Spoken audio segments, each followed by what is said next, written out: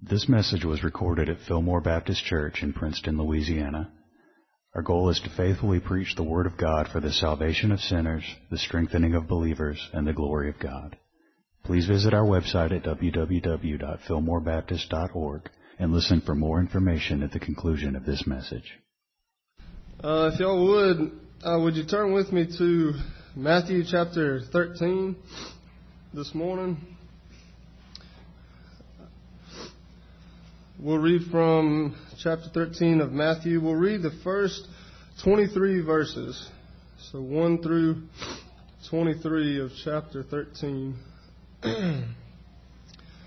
in Matthew. Would y'all stand when you find it?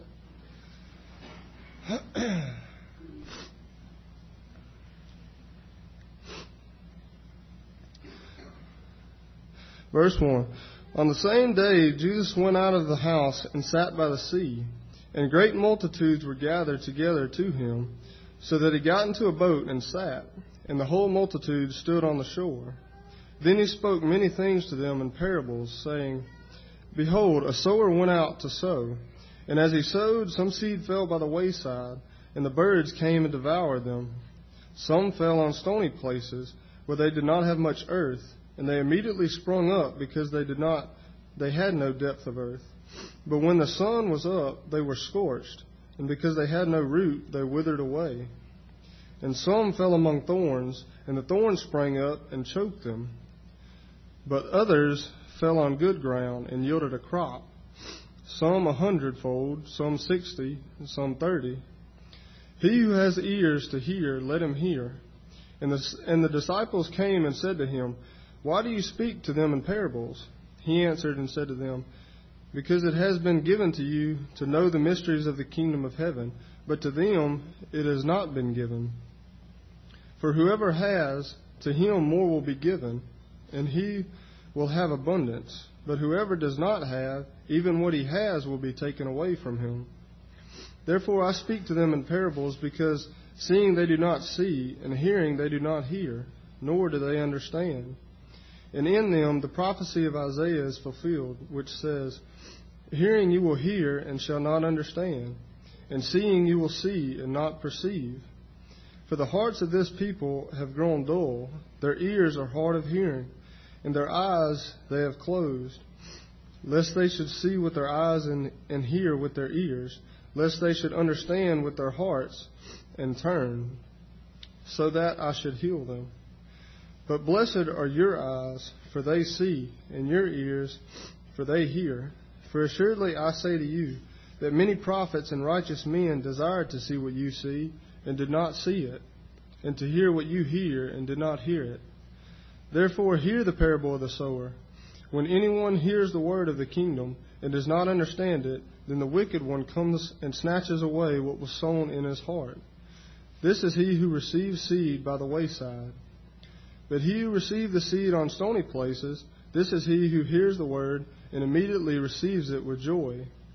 Yet he has no root in himself, but endures only for a while. For when tribulation or persecution arises because of the word, immediately he stumbles. Now he who receives seed among the thorns is he who hears the word, and the cares of this world and the deceitfulness of riches choke the word, and he becomes unfruitful. But he who receives seed on the good ground is he who hears the word and understands it, who indeed bears fruit and produces, some 100-fold, some 60, some 30.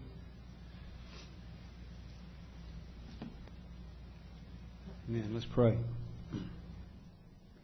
Heavenly Father, we come before you in the name of Jesus. Lord, thank you for your word, for the reading of your word. And Lord, now we pray for your blessing upon it. Lord, enable us to do the very thing that we're talking about, that you're talking about in this passage, to hear and understand and be changed by your truth. We ask that you make it so. In Jesus' name. Amen. You can be seated.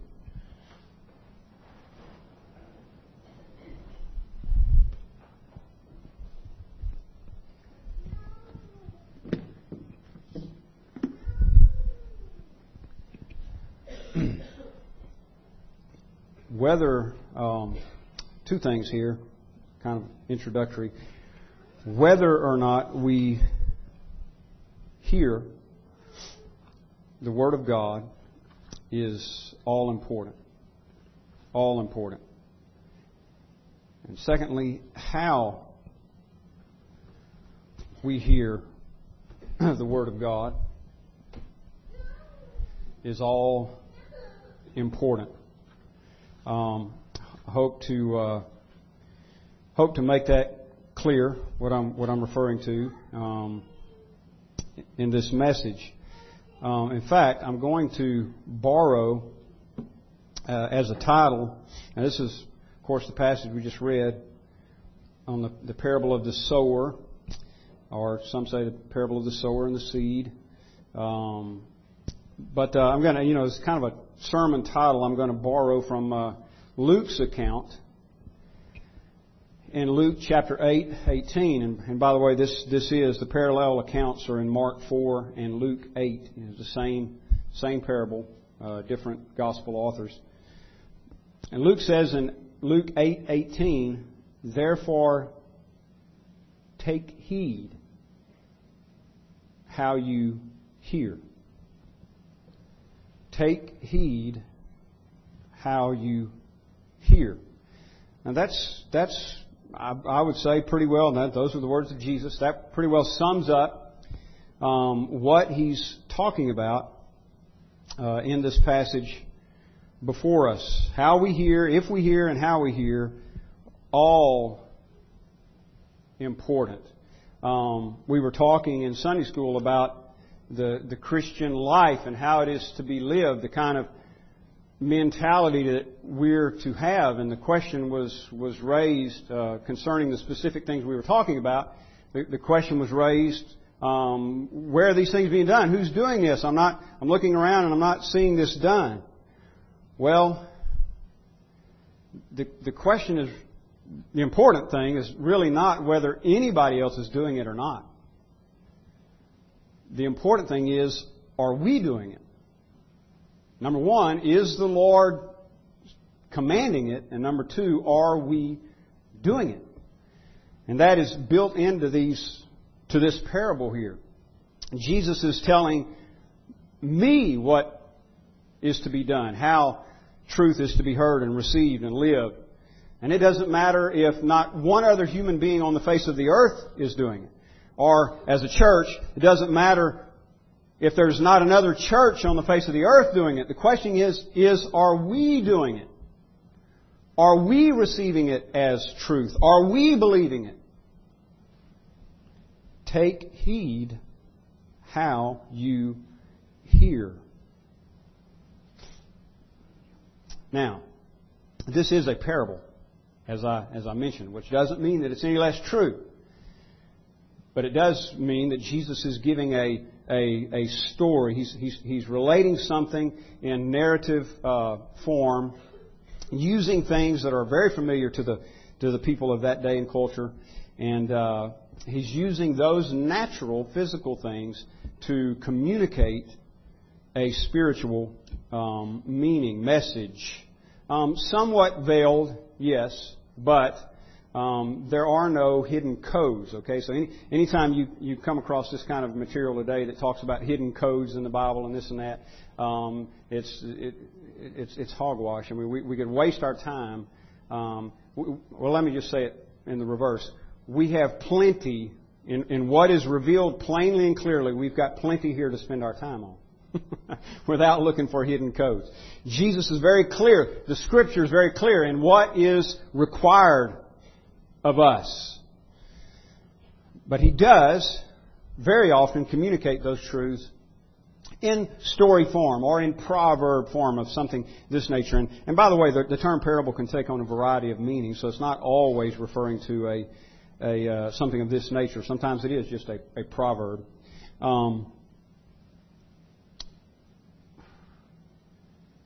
But again, it is a means for us to examine ourselves. I want to read a quote here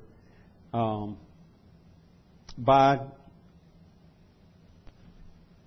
J.C. Ryle, who was a Bishop of Liverpool, little over 100 years ago. Let me get on the right page here. Just a brief quote. It is a parable of universal application.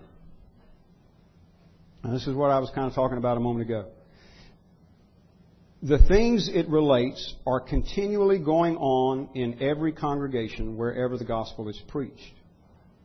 The four kinds of hearts, or what we're going to call this morning the four kinds of hearers, which it does refer to the hearts of the individuals involved.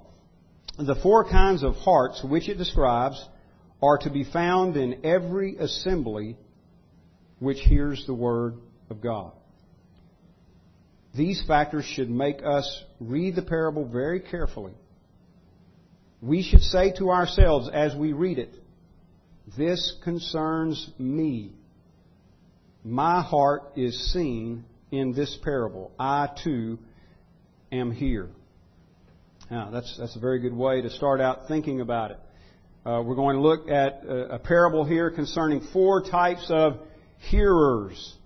And you and I are represented here.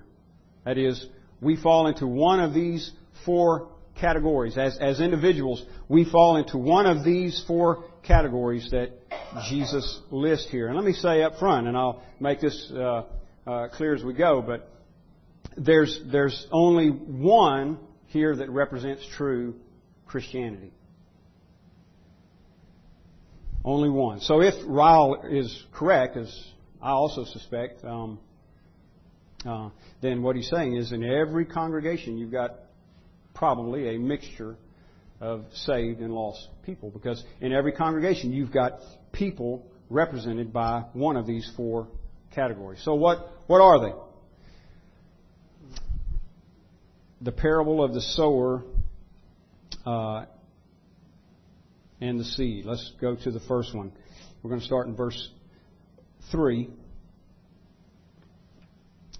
Four types of hearers.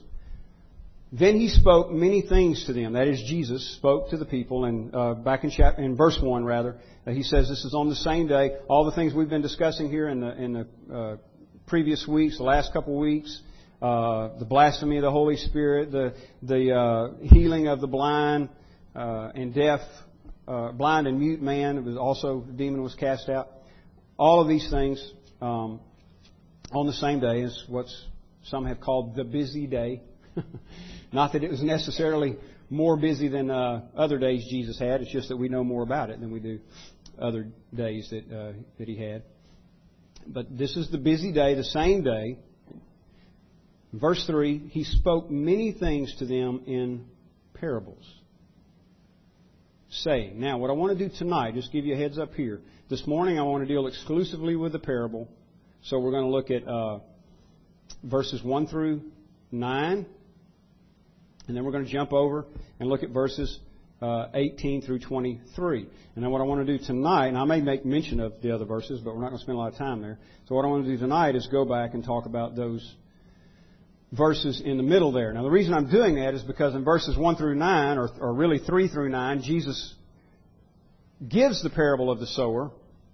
And then in verses 18 through 23, he gives the exposition of it. Now I've told you before, expositional preaching is what I make an attempt at every time I'm up here, unless I tell you otherwise. And I think it's the best method. This is exactly what Jesus is doing here. So pay attention this morning, because it's not going to so much be me expounding. Jesus in verses 18 through 23 is going to expound the parable for us himself. He's going to tell us what it means himself. All right. So verse 3 again. I should say one other thing in relation to what I said a moment ago. Verse 3, look at that word behold.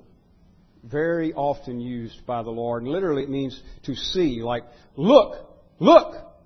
And he is about to paint a picture with words. You know, a sower goes out to sow. That is, he's scattering seed.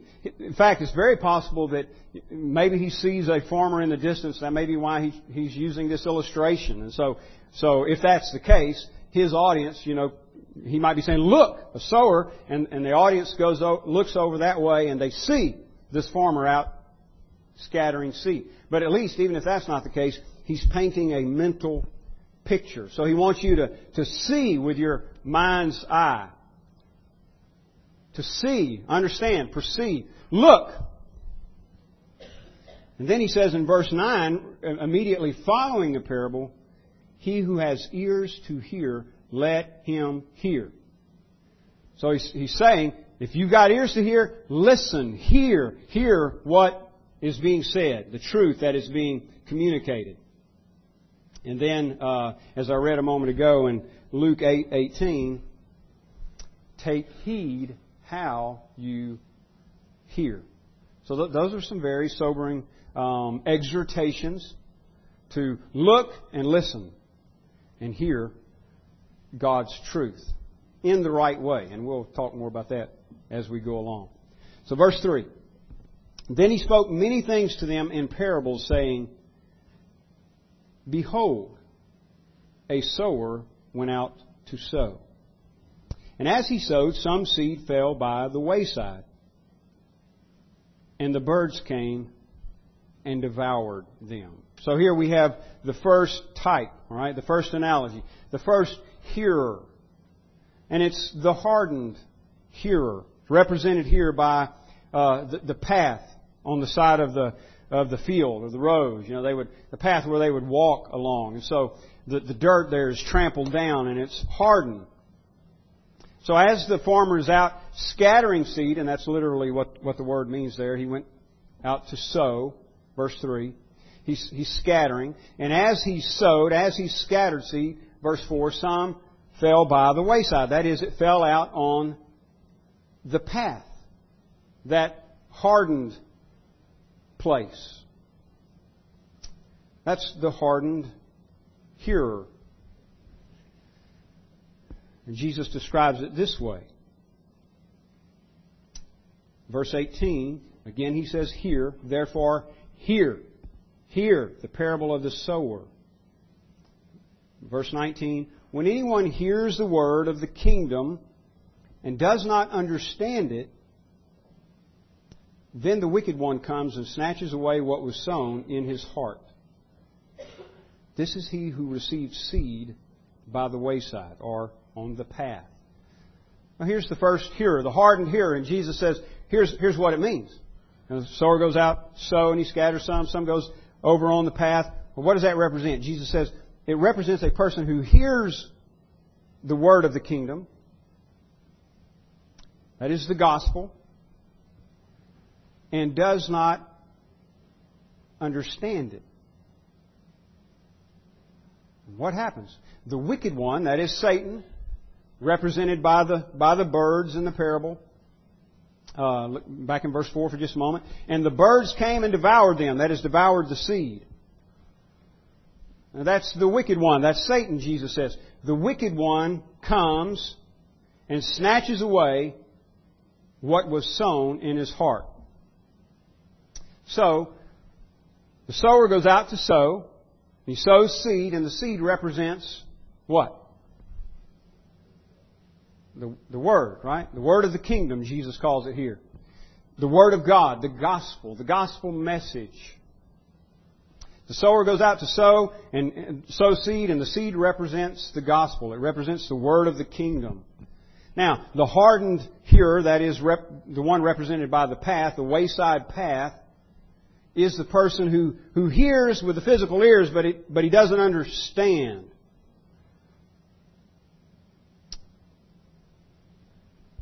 And so Satan comes, snatches it away. Snatches away what was sown in his heart. It just doesn't, that is the truth. The truth just doesn't penetrate the surface. It's so hardened. The path has been walked on, trampled on. It's not like the ground over here that's tilled up, that's prepared, that's ready. And so seed falls there, and it's too hard. The seed cannot penetrate the topsoil, the surface of the path. And Jesus is saying that's what it's like when a person hears but doesn't understand. Satan comes, it never breaks the surface. Satan comes immediately and snatches the word away. Now, here's one of the things that I think is very sobering about this, and that is in terms of application.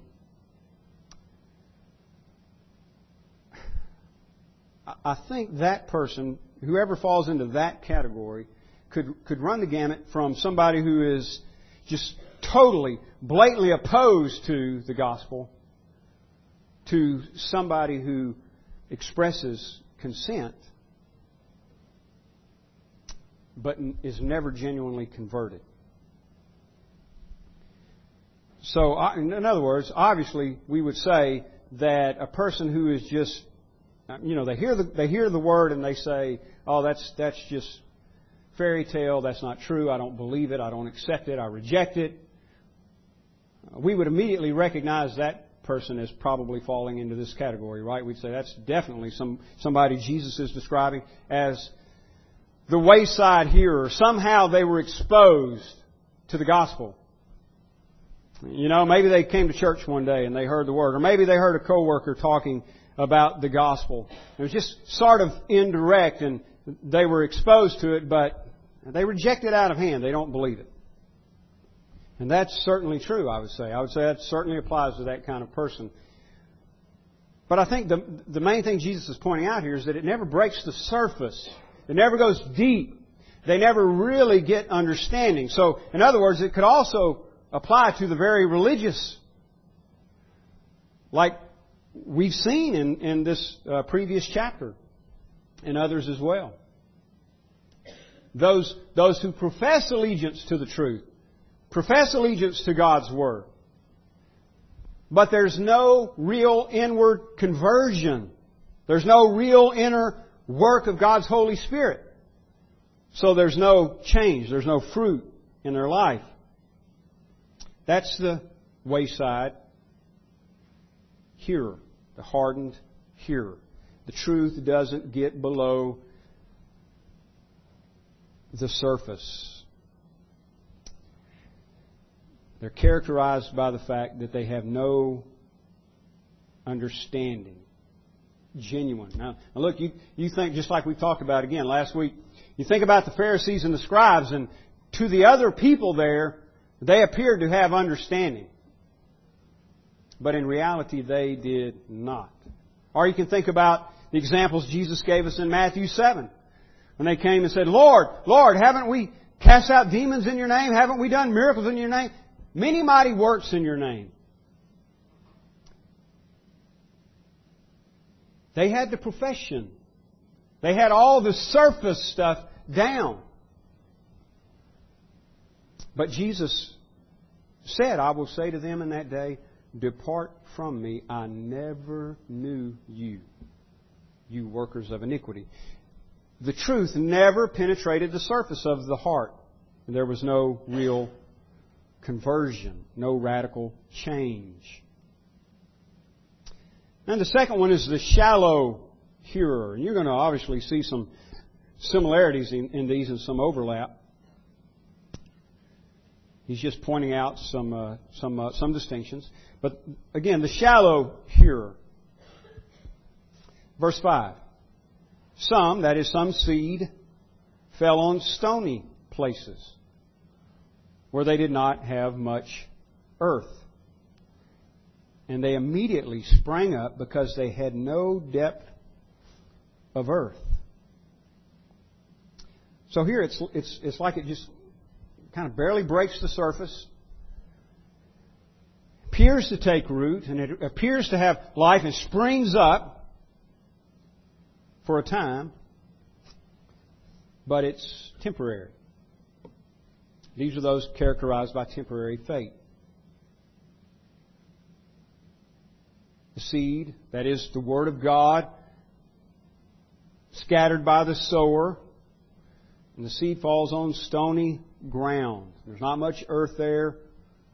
So it's all what is going on. Again, it's all surface stuff. Never goes deep. Not much earth. But there is certainly the appearance of life. In fact, he says, immediately they sprang up. But, verse 6, when the sun was up, they were scorched, and because they had no root, they withered away. So the hardened hearer, the first category, there's no understanding. Here, Jesus says they wither away because there's no root. The truth, it's like they understand, at least in the beginning, for a period of time, but the truth never really takes root. So again, there's no radical, that is to the root, there's no radical conversion. It's an appearance of life, but no true life. Now look over at verse 20. Here's Jesus' exposition of that part. But he who received the seed on stony places, this is he who hears the word and immediately receives it with joy. So you've got this positive response. Yet, verse 21, yet he has no root in himself, but endures only for a while. For when tribulation or persecution arises because of the word, immediately he stumbles. That is, he's scandalized. He falls. Interesting, isn't it? The seed falls on the stony places. What happens? Immediately, this person receives it with joy. That is, receives the Word of God with joy. There is apparent conversion. And probably always, if not, at least almost always, if not always, characterized by outward emotion and that sort of thing, which is great as long as it's real. Again, I want to read a quote here on this section because I think it's very instructive. Quote, this again is J.C. Ryle, feelings, no doubt. Now think about, the springing up immediately, receiving the Word with joy. Ryle says, feelings, no doubt, fill a most important role in our personal Christianity. Without them, there can be no saving religion. Hope and joy and peace and love and fear are things which must be felt if they really exist. But it must never be forgotten that there are religious affections which are spurious and false and spring from nothing better than animal excitement. It is quite possible to feel great pleasure or deep alarm under the preaching of the gospel and yet to be utterly destitute of the grace of God. The tears of some hearers of sermons and the extravagant delight of others are no certain sign of conversion. We may be warm admirers of favorite preachers and yet remain nothing better than rocky ground hearers. We should be content with nothing less than a deep, humbling, self-mortifying work of the Holy Spirit and a uniting of hearts with Christ. One more time on that last part. We should be content with nothing less than a deep, humbling, self-mortifying work of the Holy Spirit and a uniting of hearts with Christ. That's true religion. That's biblical salvation. The shallow hearers were, just like the term we're using implies, their whole experience is shallow. It doesn't go deep. There's a lot of religious talk. Again, perhaps a lot of emotion. Perhaps a lot of great testimony. But the truth never sinks deep and really takes hold in their lives so that their life is changed. And so it's a great display for a time. They receive the Word, the truth, with joy. But their faith is temporary and it is unable to endure persecution that comes because of the Word. They don't endure. They have no root. And so the sun of persecution arises and they are scorched, offended, scandalized, and they wither away. Or the way Jesus says it in verse 21, they have no root, but He endures only for a while. For when tribulation or persecution arises because of the word, immediately he stumbles. That's the stony ground hearer, the shallow hearer. And the third one is the distracted hearer.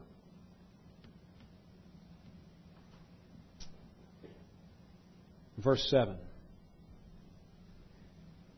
Back to the analogy, back to the parable, verse 7. And some fell among thorns, that is, some seed, the Word of God. Some seed fell among thorns, and the thorns sprang up and choked them. Now I need to point out one difference here because of the translation I'm reading from. I'm reading from the New King James Version here. In verse 5, concerning the seed that fell on stony places, it says, it sprang up immediately sprang up because they had no depth of earth. And in verse 7 it says, of the seed that fell upon thorns, that it sprang up, same phrase, and choked them. But it's not the same word in the Greek, and it carries a different meaning. The verse 5 is just like it's translated here, sprang up, just sprung up immediately. But here it's the idea of rising, or in fact some translations say grew up. So it's the more natural. Looks, the seed is planted, and it not an immediate springing up, but it grew. Again, it looks like it has taken root, gives the appearance of taking root and having life, and it grows like it's supposed to do, right? Some fell among thorns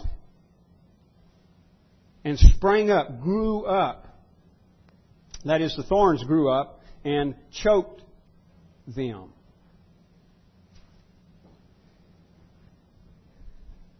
Verse 22, Jesus gives His explanation.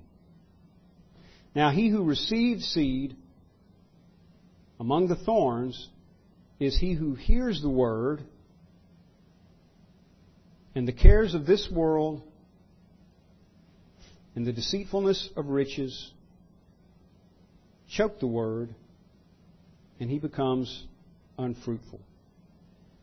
Now this is largely what we've been talking about for weeks in our Sunday school class, and that is the danger of a cultural Christianity, of redefining Christianity in terms that we like better than what we have revealed to us here. Redefining Christianity in such a way that it is more fitting for us, that it is more like us, that Christ Himself is more like us. Redefining Christianity in such a way that it gives approval to our lifestyle, to our affections, the things that we set our affections on, to our desires, so that we can, at least in our thinking, so that we can live among the thorns, embrace the things of this world, and still have life. And I think what Jesus is obviously saying here, as well as in other places, is that's an impossibility. To embrace the world, to embrace self, to refuse to take up your cross and follow Him, means death. It may come slowly, but death is sure. You cannot, Jesus said, serve God and mammon. It again it's a sobering warning. The distracted hearer. Again, this morning in Sunday school, we talked about the need for us as Christians to have a wartime lifestyle, a wartime mentality, because we're engaged in a spiritual battle. And not a physical thing. Sometimes, especially nowadays with all the political correctness, when you start talking about war and doing battle, everybody gets nervous. These guys are, next thing you know, they're going to go out and buy weapons and, try to force everybody to be a Christian. No, that's not what we're talking about at all. We're talking about spiritual battle. We're talking about fighting against spiritual strongholds, like Paul talks about in Corinthians, which are ungodly mindsets, bringing them down, bringing every thought into captivity to obedience to Jesus Christ. It's what we confront on the outside of us, and frankly, it's what we confront on the inside of us. We have to be committed to bringing down strongholds in the name of Jesus. That's the kind of battle and warfare we're talking about here. And Paul says to Timothy, a good soldier that warreth, the old King James says, in other words, if he's a good soldier that's engaged in warfare, engaged in a battle, a good soldier that warreth does not entangle himself with the cares of this world. That's what Jesus is saying here, just in different words. You cannot entangle yourself in the cares of this world and the thorns of this world and expect to live. They will choke you. And this is the same word, incidentally, that Jesus used in reference to the swine when he cast out the legion of demons out of the demoniac. And you remember the legion asked for permission to enter into the herd of swine, and Jesus allowed them to go. And the demons entered into a herd of swine, and they ran violently down a steep place and off into the sea and drowned. And it's the same word that he uses here for choked. They strangled in the water. And Jesus is saying that's what will happen to you if you are ensnared by the cares of this world. In fact, listen to the way he describes it. The cares of this world and the deceitfulness of riches. Riches are so deceitful. That sounds kind of odd, doesn't it? I mean, because you think, well, riches are nothing. They're inanimate. They don't have any way to lie or cheat you. No, that's not the problem. The problem is on the inside of us and how we view them. That's how the deceit works. And so we desire, like we talked about this morning, safety, security, satisfaction in this life, in this world. And we pursue it to the point that we just entangle ourselves with the very thorns that'll choke the life out of us so that we can have it here. I'm going here now to pursue these things, to pursue self-satisfaction, to pursue comfort in this world, to pursue safety. And all of that is nothing more than just being self-serving, pursuing the lust, that is the desires of the flesh.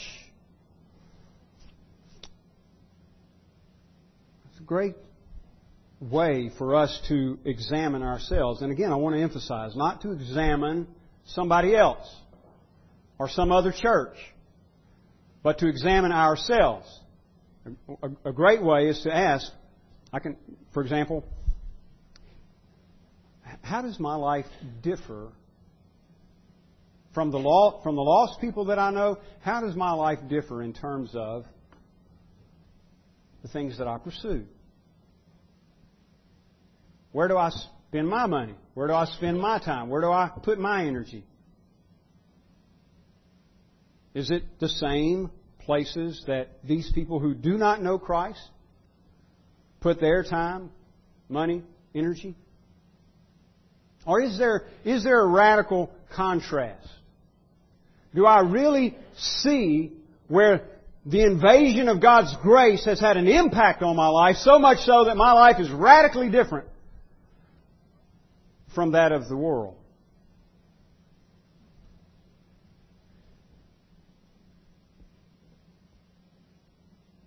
Well, again, back to the parable and Jesus' exposition of it. What Jesus is saying is here, I think, frankly, is that it's certain death. Spiritually speaking, it's certain. Same thing we saw this morning in Matthew 10 in Sunday school. Whoever saves his life will lose it. Whoever loses his life for my sake, Jesus says, will save it. So he that received seed among the thorns is he who hears the word And the cares of this world and the deceitfulness of riches choke the word, and he becomes unfruitful. I want you to notice how Jesus says this manifests. In other words, how do we know the life's been choked out of him? Because there's no fruit. Now this is what I was referring to earlier.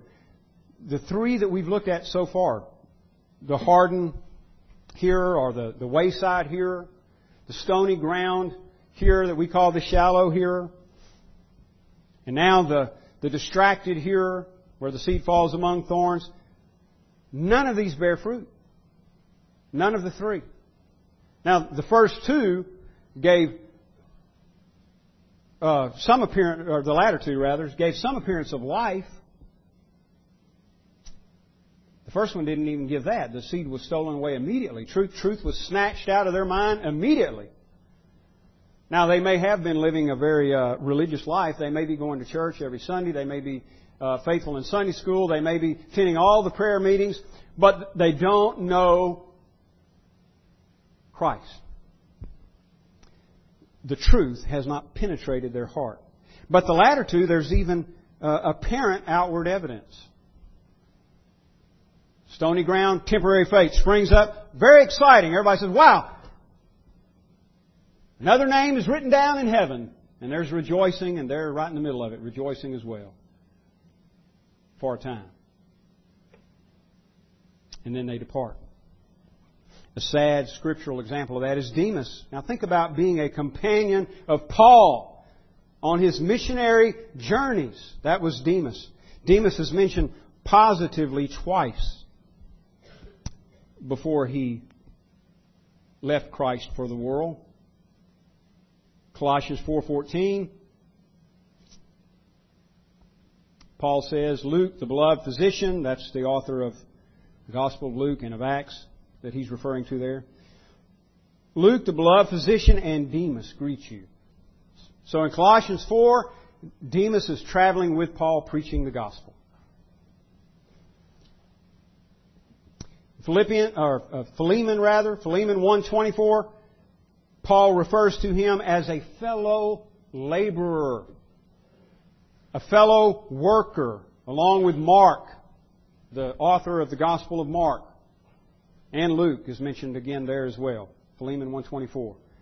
Demas, my fellow laborer. And then the sad ending is exposed in 2 Timothy 4:10, which we know as, chronologically, it's the last epistle that Paul wrote. Here's what Paul says about the beloved Demas, his fellow laborer. 2 Timothy 4:10, for Demas has forsaken me, having loved this present world.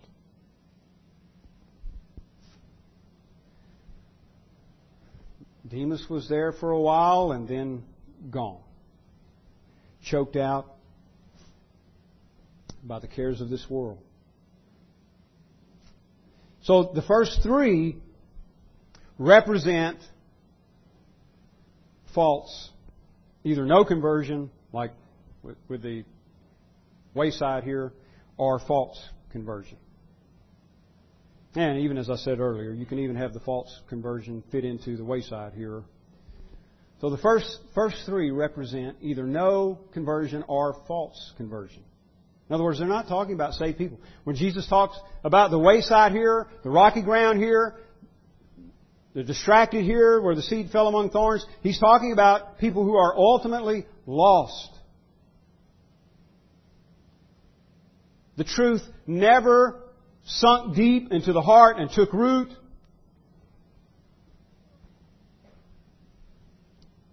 And they never bore fruit. But now there's the fourth one. Verse 8. Here's the fourth type of hearer, and I hope that everybody in this room falls into this category. But others fell, verse 8, but others fell on good ground. Now see, that's a contrast. He's saying everything he's mentioned previous to that was bad ground. But others fell on good ground and yielded a crop. Now notice what the difference is. What's the difference? There's real life here because there's fruit here. Yielded a crop, some 100-fold, some 60, and some 30. Now, everybody's fruit is not going to look exactly the same.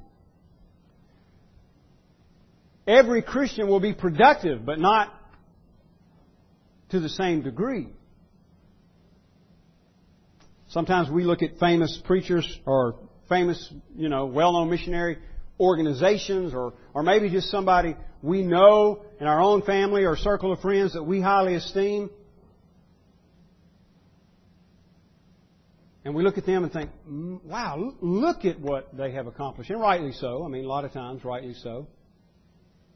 And we kind of think, boy, I wish I could do all that. Yeah, everybody's fruit is not going to look the same, and it's not going to be to the same degree.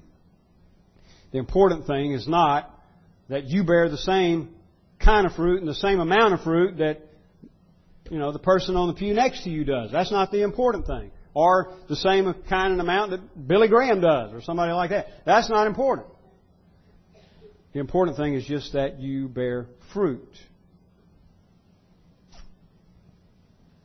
And the Lord will take care of the way in which that manifests, the kind and the extent, the degree. So this is the good ground hearer. The seed fell on good ground, yielded a crop. Some 100-fold, some 60, some 30. Now look at verse 23. Here's Jesus' explanation. He who receives seed on the good ground is he who hears the word and understands it. Remember what we said with the first one? They didn't understand. It never broke the surface. And to an extent, you could say that about all three previous types of ground or hearers. But here's the contrast. The good ground hearer hears the word. Now, so far, they've all had that in common. But now the good ground hearer understands. Who, and here's the second difference, who indeed, and notice how Jesus emphasizes this, indeed bears fruit and produces. Remember what I said a moment ago? Every Christian will produce. They just produce differently. And he goes on to say that. Some 100-fold, some 60, some 30. Now that's kind of interesting, isn't it? I mean, He didn't create you to be Billy Graham. He didn't create me to be Billy Graham. Frankly, I'm somewhat relieved. Everybody's fruit and the measure of it is going to be different. God designs that. But He does say they will all produce. So here again is the distinction between the first three and number 4. The good ground hearer understands. They didn't understand. And the good ground hearer bears fruit and produces.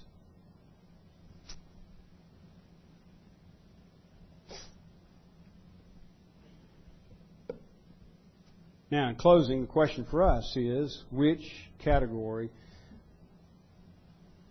am I in? And that's the question we should all be asking. Which category am I in? And this goes back to what I was saying earlier. We can't look around at everybody else and say, well, what I'll do is compare my life to them. What I'll do is compare our church to that church. And I think we look pretty good. And that's not what Jesus is calling for us to do. He's saying, hear the Word. Hear the truth. This is the objective standard. Not First Church. Or Last Church. Or anywhere in between. Or the greatest Christian evangelist in history. Or whatever. They're not the standard. This is the standard. So this is what we look by. Hear the Word. This is what we go to. Hear the Word. Let Him who has ears to hear, hear. And take heed how you hear. Now, as so many times is the case, and one other example that just comes to mind is John 3. Jesus will state something as being true sometimes and doesn't necessarily, other than He's saying here, He does say in this passage in Luke 8, hear, and hear. You have ears to hear, hear. But still, He just pretty much states, this is the way it is. It's like when He's talking to Nicodemus in John 3 about the new birth. And you're kind of waiting, you're kind of expecting Jesus to say, now, Nicodemus, I've shared all this with you. I've told you how it is. Now, go get born again. He doesn't do that. In fact, just the opposite. He makes it clear that you couldn't do that if you wanted to. The wind blows where it wills, Jesus said. You don't know where it came from, where it's going. And He said that's the way it is with a person who's born again. In other words, the Holy Spirit just, it's up to Him. It's His work. He blows where He wills. And Jesus states it just matter-of-factly. That's how it is, Nicodemus. You can't enter the kingdom of heaven unless you're born again. But to be born again, that's the work of God. But having said that, now Jesus does essentially the same thing here. But having said that, does He tell Nicodemus those truths to, in some way, to torment him, like to dangle it out here and say, here it is, but you can't do anything? Or do you think, logically, that He's giving that information to Nicodemus so that Nicodemus can do some self-examination and say, is that me He's talking about? Has the wind blown on me? Do I have the new life, or do I just have the outward show? Nicodemus was a Pharisee, remember? Am I the good ground? My point is this. Who makes the good ground? God does. God makes the good ground. Nobody can do that.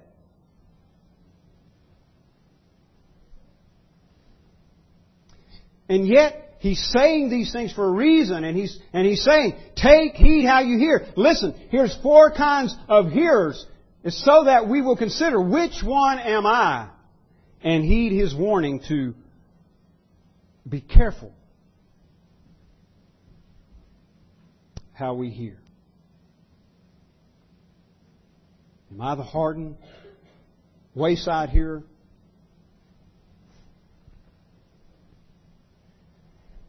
Am I the shallow, stony ground hearer?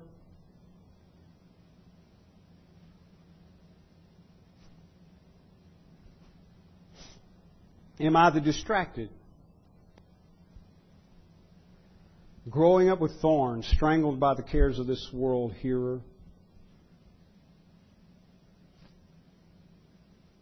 None of which have true life. Or am I the good ground hearer, who hears, understands, and produces fruit? Only one of those represents a saved person. And that's the good ground hearer. He that hath ears to hear, let him hear. Would you stand, please? This sermon is made available through the ministry of Fillmore Baptist Church in Princeton, Louisiana.